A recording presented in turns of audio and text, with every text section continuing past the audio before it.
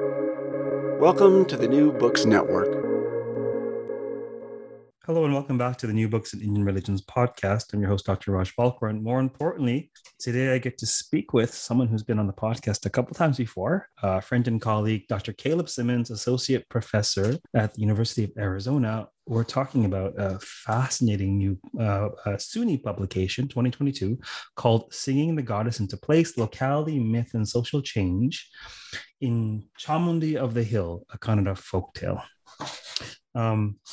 Caleb, welcome back to the podcast. Thanks for having me again. I'm excited to be here for, I believe it's the third time.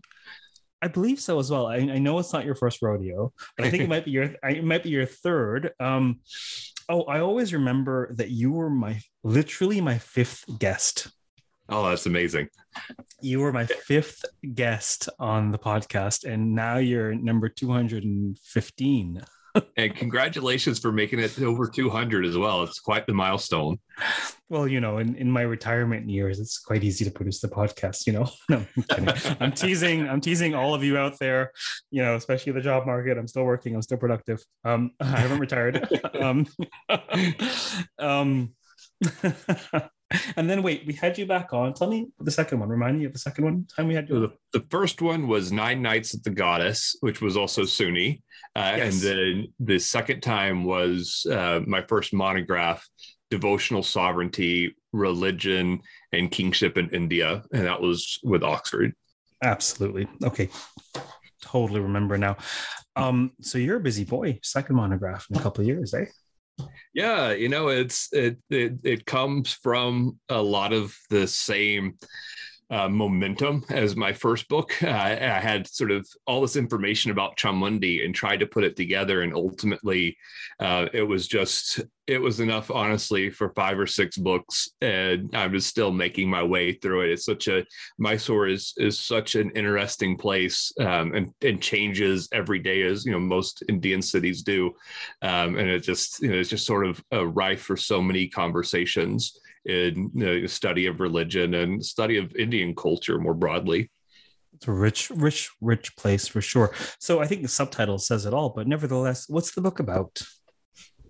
Yeah, so the book takes as its primary subject matter a folk ballad entitled Betara Chamundi, or Chamundi of the Hill, as it's translated throughout the book, which tells it's really a romantic comedy. It's about the goddess Chamundi, who lives on Chamundi Hill outside Mysore, and her relationship with Nanjandeshwara, or Nanjanda, and who's a local manifestation or local embodiment of Shiva, and their trials and tribulations. It sort of follows sort of a formulaic rom-com mode, but in that, it's a great mirror, a great reflection of life in the region and the things that happen there, the religion, the social interactions between castes, marriage rules, all of it is just embedded in there and makes for an extremely rich collection of songs and stories. And so this body of work, this Kannada folktale, how are you? What are your methods? How are you looking at it? How are you using it? Yeah, that's a great question, and I only ask great questions. Yeah, exactly. And this is one it's been a little troubling because I'm not a musicologist, and so when I'm talking about songs, a lot of people want me to dive a little bit more into that aspect, and I'm just not capable of doing it. So I lean on the strength of my training in religious studies, which is largely ethno-historical, but then also sort of literary history. So I read it very much as a text, and this is one of the things that I struggled with as I was writing, is that I'm taking this very dynamic tradition and taking a snapshot in time and then dissecting it. But in many ways, it winds up being true to some of my other interest and your own interest in Puranas, that they're, these dynamic performative texts that then get codified and concretized in one thing. So you can see as you go through the text, that it's got some very old elements, it's got some newer elements, and the particular version that I'm working with was originally collected by a great Kannada folklorist, Professor Rajashekara, who published it and was very, very kind in letting me work from that. And so between his version that he had collected, and this was by a Kamsale sort of master balladeer, Mahadevaya. And between that and other versions that I heard, you could see even then how it had been updated since Rajashekara collected it in the 70s. And so you wind up getting, again, it was a weird process of looking at a dynamic song that changes in performance, yet wanting to mine out some of the questions that I had left over from my own time in Mysore, my own research. And that was really about, it all started with thinking about Sthala Purana and how localities tell their own history, not within a narrow sense of like, human history, but a broad cosmological version of their own history, connecting it to Puranas, to gods and goddesses, and how those gods and goddesses are alive in the very place. So that's how I started. And I thought the book was going to be completely about sort of myth and locality. And then with everything going on in the world as I was writing, the idea of social change started to become foremost in my mind. And so there's it sort of shifts toward the end when I start thinking about sort of this embedded cultural context. This is not just a reflection, but they're advocating for change as well. Which, since you talk a little bit about how the book ends, tell us about the structure. How are the chapters structured? Yeah, so it starts off with an introduction in which I kind of lay out the overall narrative in a very short, condensed way. I introduce the major characters, the goddess Chamundi, her sister Utnali, and then Nanjandeshwara, and sort of tell about their situatedness, their temples, the background historically. And then I introduce, of course, the song itself, the community that sings it, and a little bit more about that performative culture, and then get into some theoretical questions about calling it like a folk ballad. What's the value in saying folk versus something else? What's the value in myth? Sort of interrogating some of those larger ideas. And then I kind of, march through the subtitles sort of systematically, in which I start off with, looking at the very first song, which is about the myth of the slaying of the buffalo demon. And just kind of analyze it on its own, because it is it's its own story.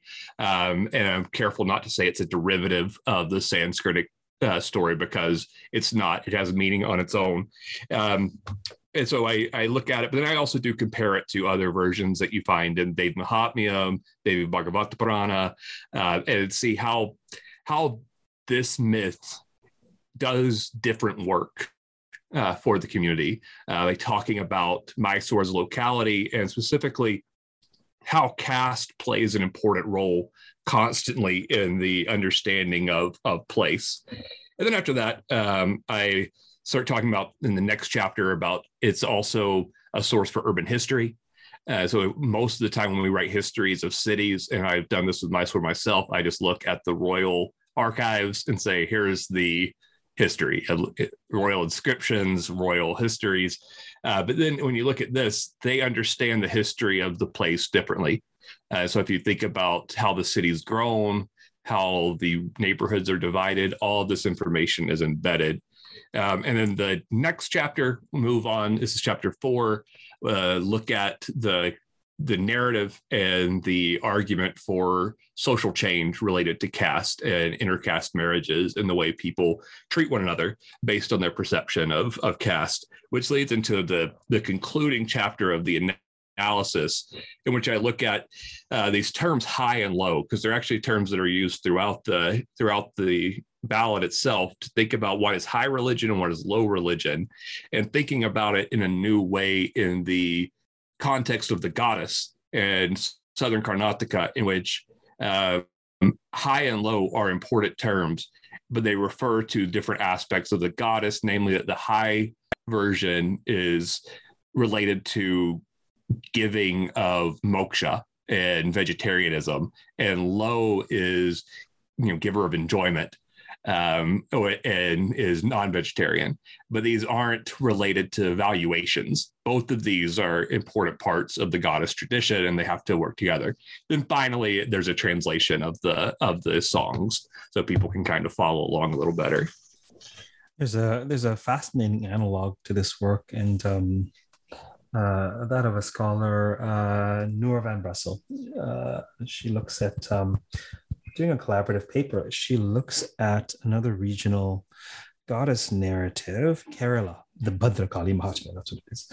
And part of what we're doing is comparing, okay, so where do we see parallels in the Devi Mahatmya, and where do we see things that are entirely local, regional, and there's a synergy. And so could you comment a little bit about the high-low in this context? And in your view, is that comparable to, or is that distinct from how we have we sometimes teach Hinduism as, the big tradition, little tradition?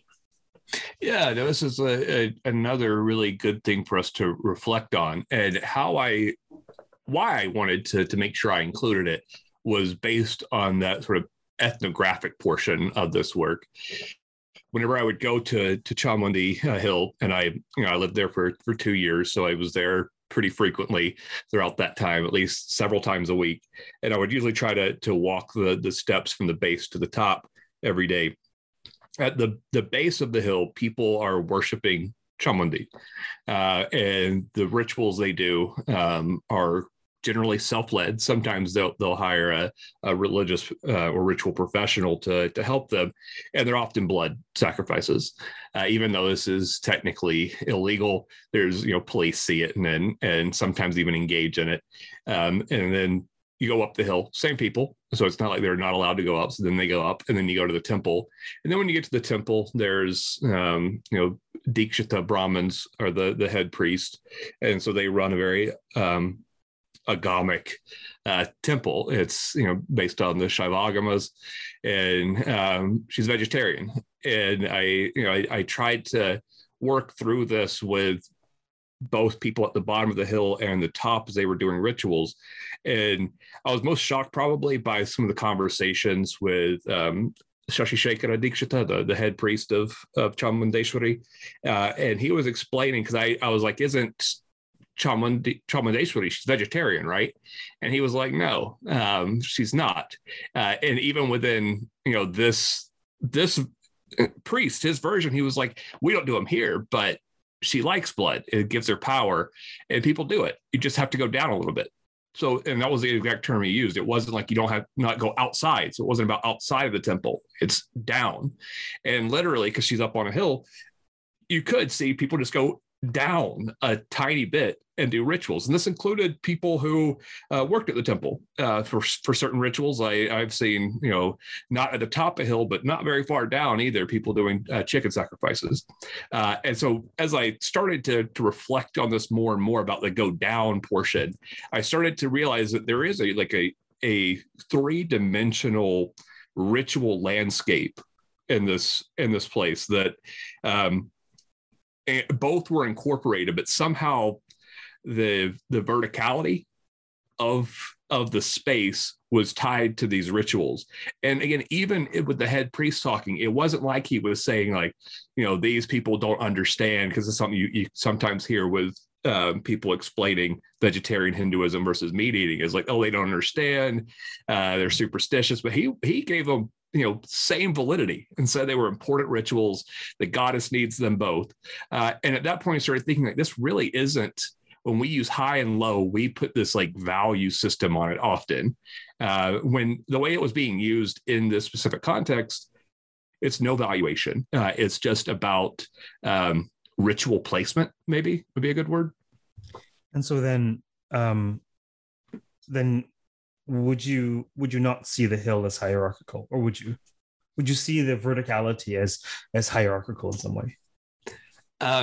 I mean, there are inherently some hierarchies that become overlaid on it. I mean, if you look at economics, for instance, the Chamundeshwari temple now has become very wealthy, and through that, so have the priest. But so there's some social hierarchies that are embedded, and that's also at the heart of these stories. But when we talk about ritual efficacy, probably it's an inverted hierarchy. That blood is sacrificed is seen as being way more efficacious and way more powerful. So it flips that on the end, and of course, it's all about goals, as we know with the goddess. Like you can want this worldly things, or you can want the otherworldly, and that's the great thing. As I mean, I'm telling you this, but in the Devi Mahatmya, all my students, when I teach it, they're all just like, "Oh my goodness, how could the king choose to rule?" But actually, the story's all about him. That is my first book. That sentence right there. That's my first book. The Devi Mahatmya is not, it's exalting the king's dharma over that of the merchant, rather than exalting the merchant over the king. It's saying, this is an important dharma. This is the dharma of goddess, protection, bloodshed. And there's this snippet where they sacrifice a lot of their own limbs. And to me, this speaks volumes. And it's all conjecture. I mean, as far as I know, this would be your area of expertise, but it really feels to me like there were traditions. I mean, the reason we don't have the great goddess in the Hindu fold before circa 5th century CE is at some point she was introduced to the Brahmanic world, but clearly folks have been worshiping her for centuries, if not millennia. And clearly that worship involved, the mother is emblematic of this material creation, that, beings eat beings to sustain themselves. And it just seems to me that there seems to be this, just to conjecture that there is this perhaps tradition of blood sacrifice and honoring a great goddess figure in this manner that far predates, the Brahmanization thereof. And people have that cultural memory. They're like, nope, that's the more powerful ritual. That's the first one, right? That's, it's primal in some way. Well, to that point too, I mean, if you think of this case of Chamundeshwari in Mysore as being like a sort of sample of this, the temple wasn't Brahminic until the early 19th century. It was, agriculturalist caste who were the head priest until Krishnaraja III basically imports Tamil Dikshitas in to take over. And then you wind up getting this very complex hierarchy of priest within the temples, and so I have somewhere in my notes, like they were trying to explain to me like the different castes and their ritual roles and how this meant they related to one another, like, and they literally said like this one's the top, this one's number 2, this one's number 3, and so there's 5 caste groups who are the priests in there, and they're all assigned different roles and duties, which then come with prestige. So all of these things wind up being overlaid with all of these like social caste-based issues that tie back to ritual, which the more you're in India, the more you do research, as a white man coming in first, like nobody really wanted to talk caste with me, and honestly it was tough, and so I didn't want to bring it up either, but then more and more people, as they got more comfortable with me, they started also discussing caste, and it's just sort of an assumption about ritual purity and caste. And, of course, we all know this. And it's not everyone is aligned. And that's another thing that came through this book is like, when you think about someone who is, and I'm using air quotes here, low caste, I don't really see themselves as low caste often. like they may know this way people perceive them, but like in the Devaraguna subcaste, with the Kamsalis, the people who sing this song, they come from, they view themselves as descendants of the founders of Vijayanagara. And they were descendants of Shiva and Parvati themselves. And so if you think about that as their lineage, I mean, they're not saying like, oh, we were born low because of our previous sins. They're saying, y'all don't understand we're much higher than this. Fascinating. Do you want to play a little bit of it for us? Yeah. Let me play a little bit. So what I'm going to play is a very small snippet that was shared to me by Professor Rajashekara. And it's not the other recordings that I have of the songs are very bad, but this is he is not just a folklore scholar, but also creates music and dramas himself. So this is in the same musical style, an updated version that he himself wrote, and it was recorded in the studios of News One Kannada. So the sound quality is very good. ಕೇರಿ ಜನ ಎಲ್ಲ ದೆಗ್ಗೆ ಕಟ್ಕೊಂಡು ನೋಡ್ಕೊಂಡು ಹೋಗ್ತಿದ್ದಾರೆ. ಈ ಜೋಗಪ್ಪನು ಆನಂದವಾಗಿ ಹೋಗುವಂತ ಕಾಲದಲ್ಲಿ ಅಡಿಗೆ ಮಾಡತಕ್ಕಂಥವ್ರು, ಒಲೆ ಮೇಲೆ ಹಾಲು ಕಾಯಿಸ್ತಕ್ಕಂಥವ್ರು, ಹೊಸ ಮಕ್ಕಳಿಗೆ ಎದಪಾಲ್ ಕೊಡ್ತಕ್ಕಂಥವ್ರು ಈ ಜೋಗಪ್ಪನನ್ನು ನೋಡ್ಬಿಟ್ಟು ಅವರೆಲ್ಲ ತಮ್ಮ ತಮ್ಮ ಕೆಲಸಗಳ ಬಿಟ್ಟು ಜೋಗಪ್ಪನ ಬೆನ್ನತ್ಕೊಂಡು ಹೋಗ್ತಾ ಇದ್ದಾರೆ. ಆಗ ಜೋಗಪ್ಪನವರು, ಮುತ್ತೈದೆ ತಾಯಿಗಳೀರ ನಾ ನಿಮಗೆ ಪುತ್ರನ ಸಮನಲ್ಲವಾ, ಮುತ್ತೈದೆ ತಾಯಿಗಳೀರ ತಾಯಮ್ಮ ಪುತ್ರನ ಸಮನಲ್ಲವಾ, ಪುತ್ರರು ಅಳುತ್ತಾರೆ ಎತ್ತಿಕೊಳ್ಳಿರಮ್ಮ, ಅತ್ತಾಲೆ ಹೋಗಿರಮ್ಮ. Yeah, so as you can tell, it's pretty lively. Yeah, without question. And when you were doing your research, when the folk ballad, as you call it, was playing, what was happening? Paint a picture for the listeners. All right, so I'm glad you asked me this question because I want to give you the full history of me and the story. Caleb, I don't say this to other guests, but I only ask good questions. I'm teasing.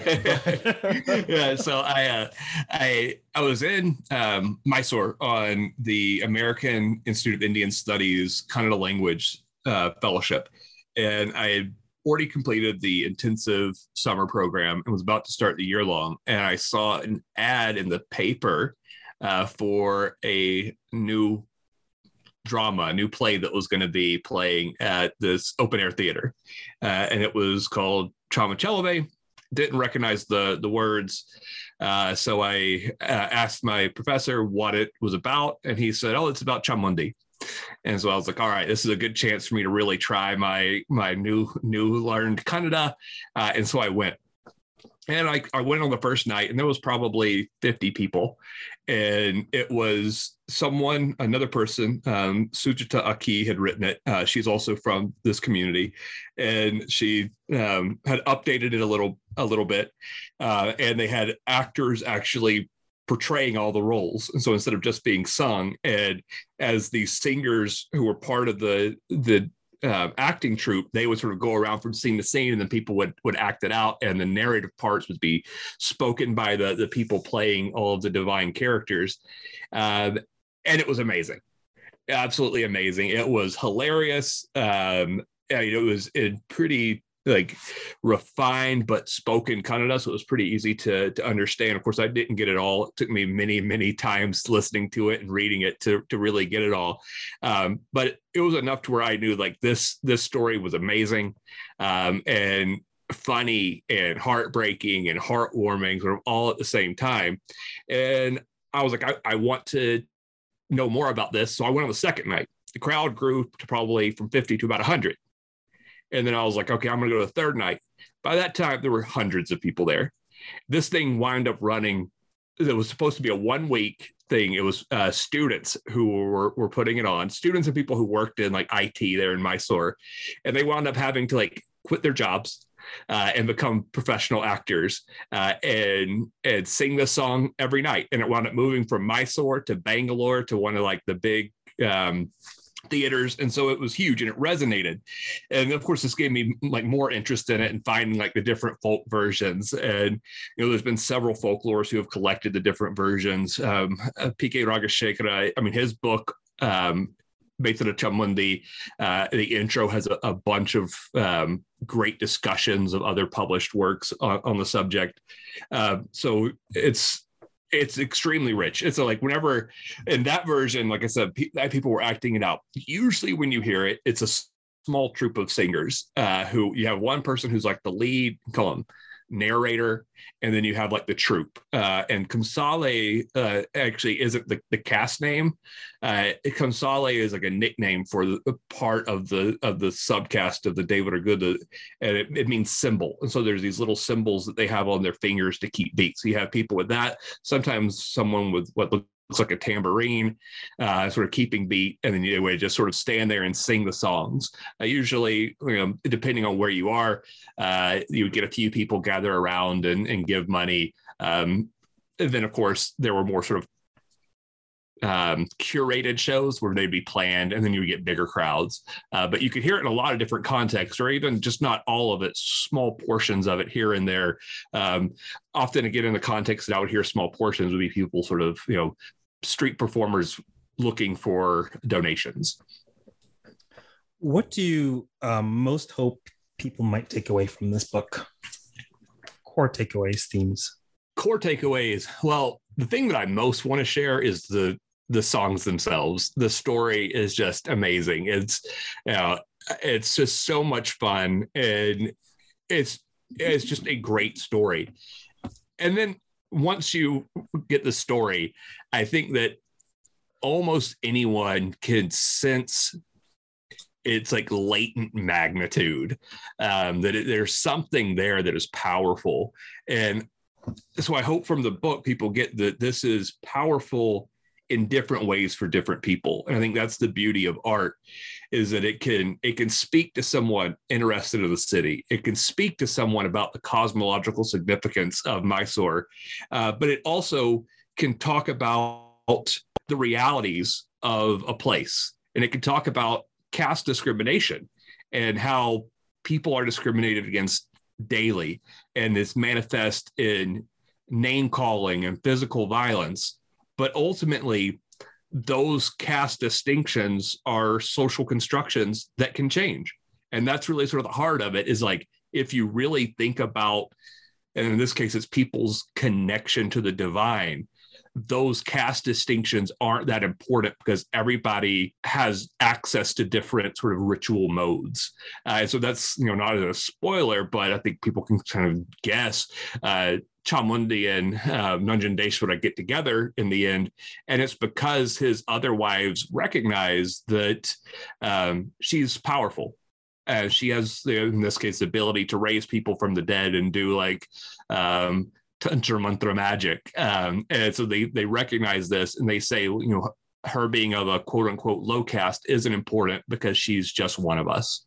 And so I think that's sort of that's really my key takeaway, is that I want people to understand that these songs aren't just mythological tales, but they do things, they do work. And mythology itself does work. And these songs do even more perhaps more pertinent or pressing or timely work. And I mean, there's so many key themes. Go on, sorry. I was going to say, that reminds me, and I think people dismiss mythology, and it reminds me of an article by Travis L. Smith, which I cite all the time because I still find it powerful. And he was one of my PhD advisors, and it was about the Kashi story, and how it had embedded within it debates of the time. And that always impressed upon me that, like, we think things that happen, millennia ago are just these old stories. I mean, not us as scholars, but often our students. These are just like interesting old stories, but really they're embedded in these social systems and in these debates, and they were speaking directly to people, which I just find endlessly fascinating. Without question, the vibrancy and relevance of the Puranas and such tales, perhaps it is easy to overlook that absent a Pauranika or a bardic figure or someone telling the tales. But these tales live, and they're meant to be retold to audiences in particular regions, in particular languages at particular times. And I just finished, every once in a while I get a sessional contract so that I can corrupt the youth at some university, and I just finished I did a contract at Lethbridge University, taught a couple of courses classes, and I must have fooled them into thinking I was a good teacher because they renewed it for the summer. And I designed this course called Myths of India. Not a misnomer. The new book, Stories Behind the Poses, just came out towards the end of the course, so I couldn't assign it, but I ended up, don't tell the publisher, leaking most of that book to the students because the retellings were a little more accessible than the Dimit and the Van Buiten and Dimit, 70s classical Hindu mythology. And that was we had discussion in every class, and I was so impressed. And so I was impressed that the students totally grokked the ways in which this could be relevant. I mean, some of them had to do with the tellings, but they took it in all kinds of directions, and they were able to apply it to all kinds of stuff happening on the ground right now. And I think that is the power of myth, like its relevance, its potential relevance to speak to large themes, sociological themes, psychological themes. Blah blah blah. Enough of me interrupting to wax poetically. No, I agree with you. I mean, because the thing that and I'm trying to think of which scholar it was that mentioned this. It's older, but anyway, it's about just how myth can take a story of like local significance, of local meaning, but then by putting it in these narratives of gods and goddesses, it winds up making it have so much more gravity, right? So something, if you tell a story about, somebody over here, somebody over there with like sort of, they have a name, but they're faceless. Now, all of a sudden, if you tell the same story and it's the goddess you worship and the god you worship, now people can, they can envision this and they can start to think, well, maybe this isn't the way things ought to be. Of course, it's, it's very like when you think about David Mahatmyam, you have the work of like Cynthia Humes with Vindhyavasini, who says like there's a disconnect between deities and real women. And of course, there is, but there is a way that stories like this that are meant for, again, the folk, the sort of the broader populace, they can make that connection in ways that a Sanskritic tell like isn't able to resonate. So I think that's, with these folk ballads, it's a power that they have that's unique. Yeah, without question. I just, you'll have to look at it at some point. It so reminds me of the Bhadrakali Mahatmya in many ways. And also, I had Brenda Beck on a few months ago talking about her work on a Tamil folktale that she's been working on for decades.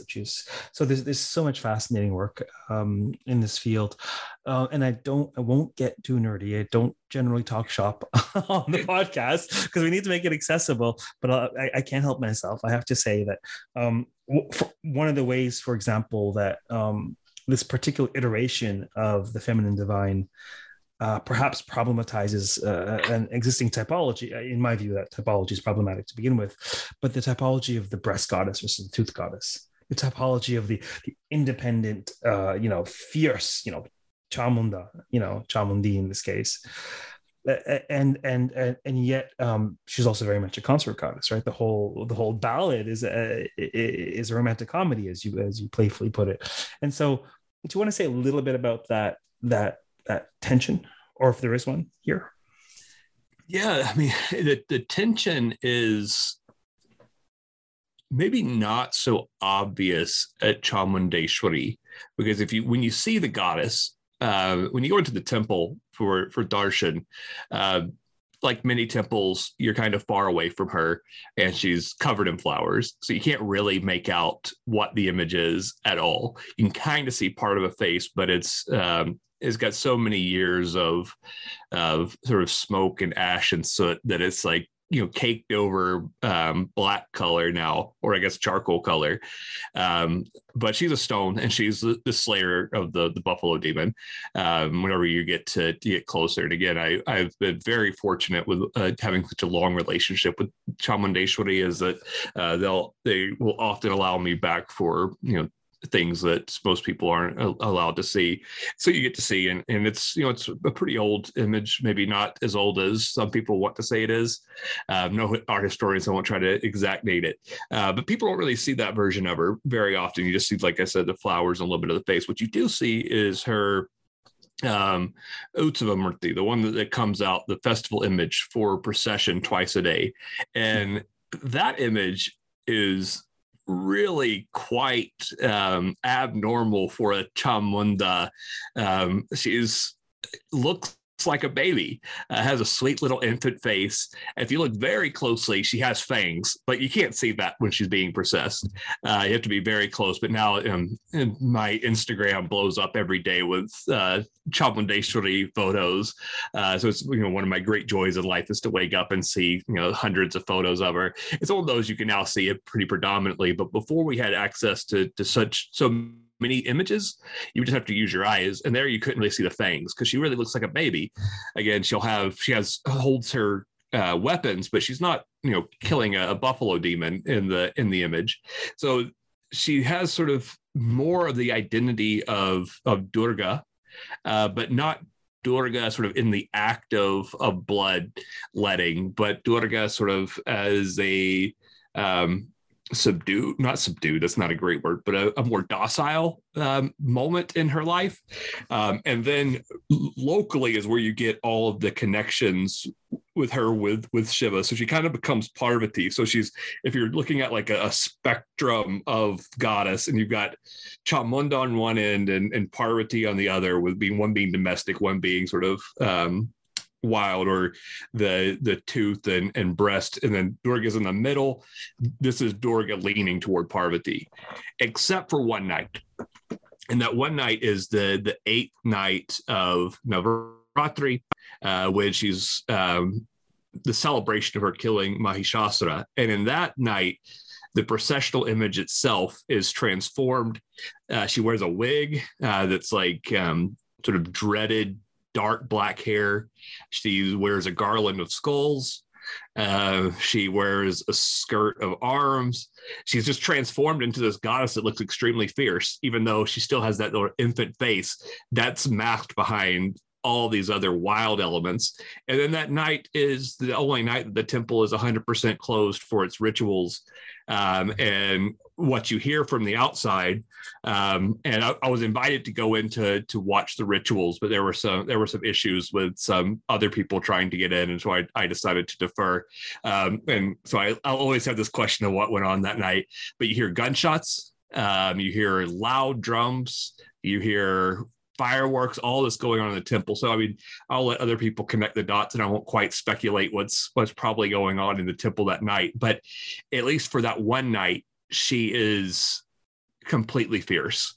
So fierce that 15 days later, she has to be put to sleep for a night to allow her to completely cool off. And then she's woken back up for the rest of her ritual year, in which she's sort of the infant docile goddess. So she's both.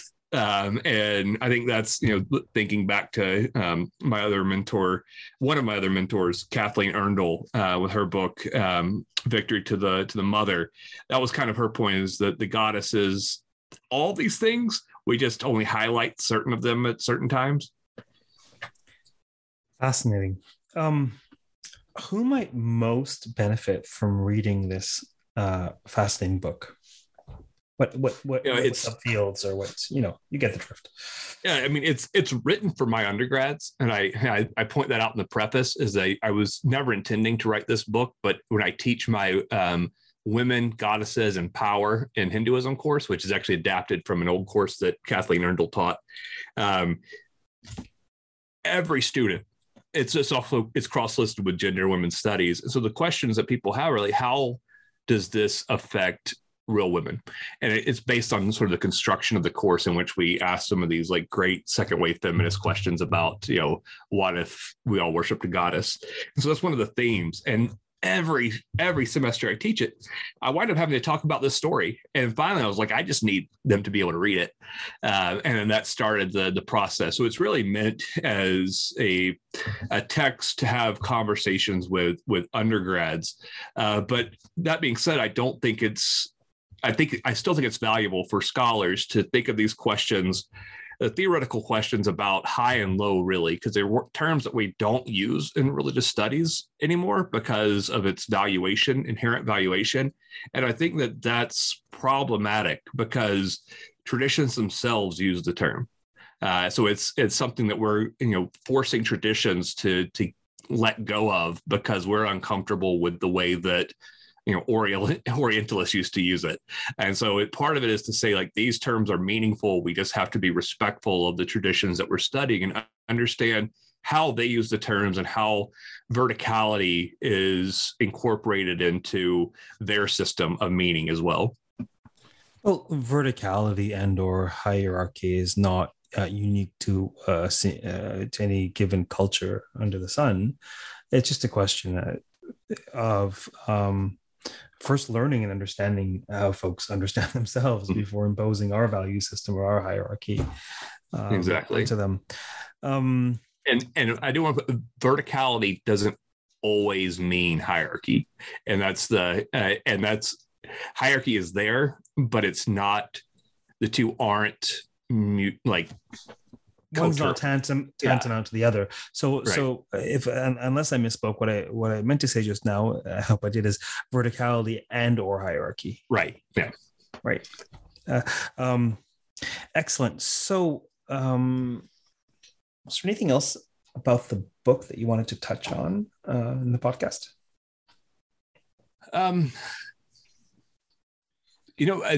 I just want to continue to emphasize, and I think we've already done this a lot, but hopefully if people are thinking about using a book on Hindu goddesses in a broader course on Hinduism or religion in South Asia, that one of the things when we think about religious studies and overall enrollments and all these trends that we have to think about, I think part of the reason is a lot of people are expecting us to really talk about current events and how religion plays a role in that. And often, and I was guilty of this a lot myself, I was really interested in like historical aspects of it.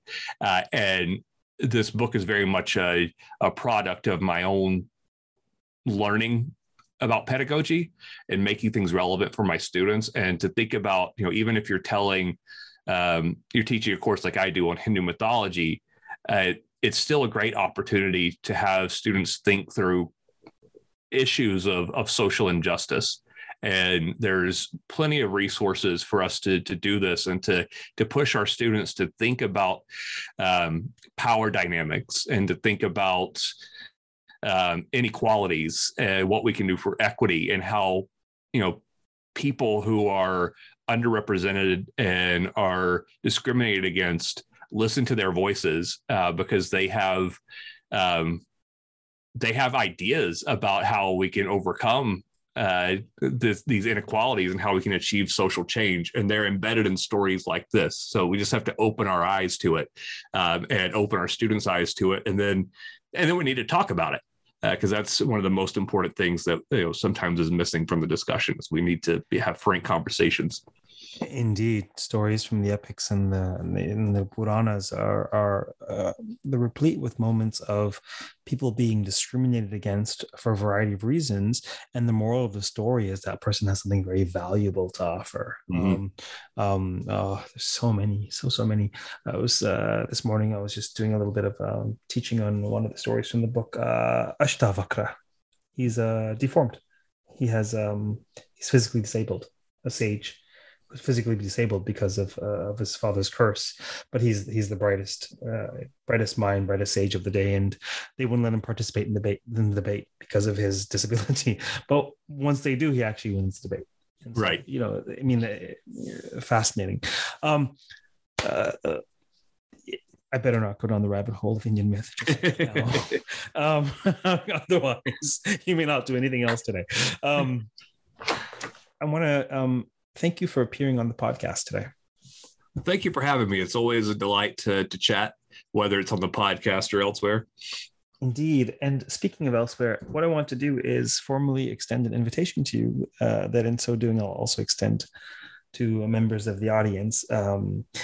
no one knows about this yet, but we're going to tell them now. At the for scholars, South Asianists, and friends, anyone at all interested, we're going to have the first, hopefully, probably annual reception at the American Academy of Religion and New Books in Indian Religions. A reception generously sponsored by New Books Network.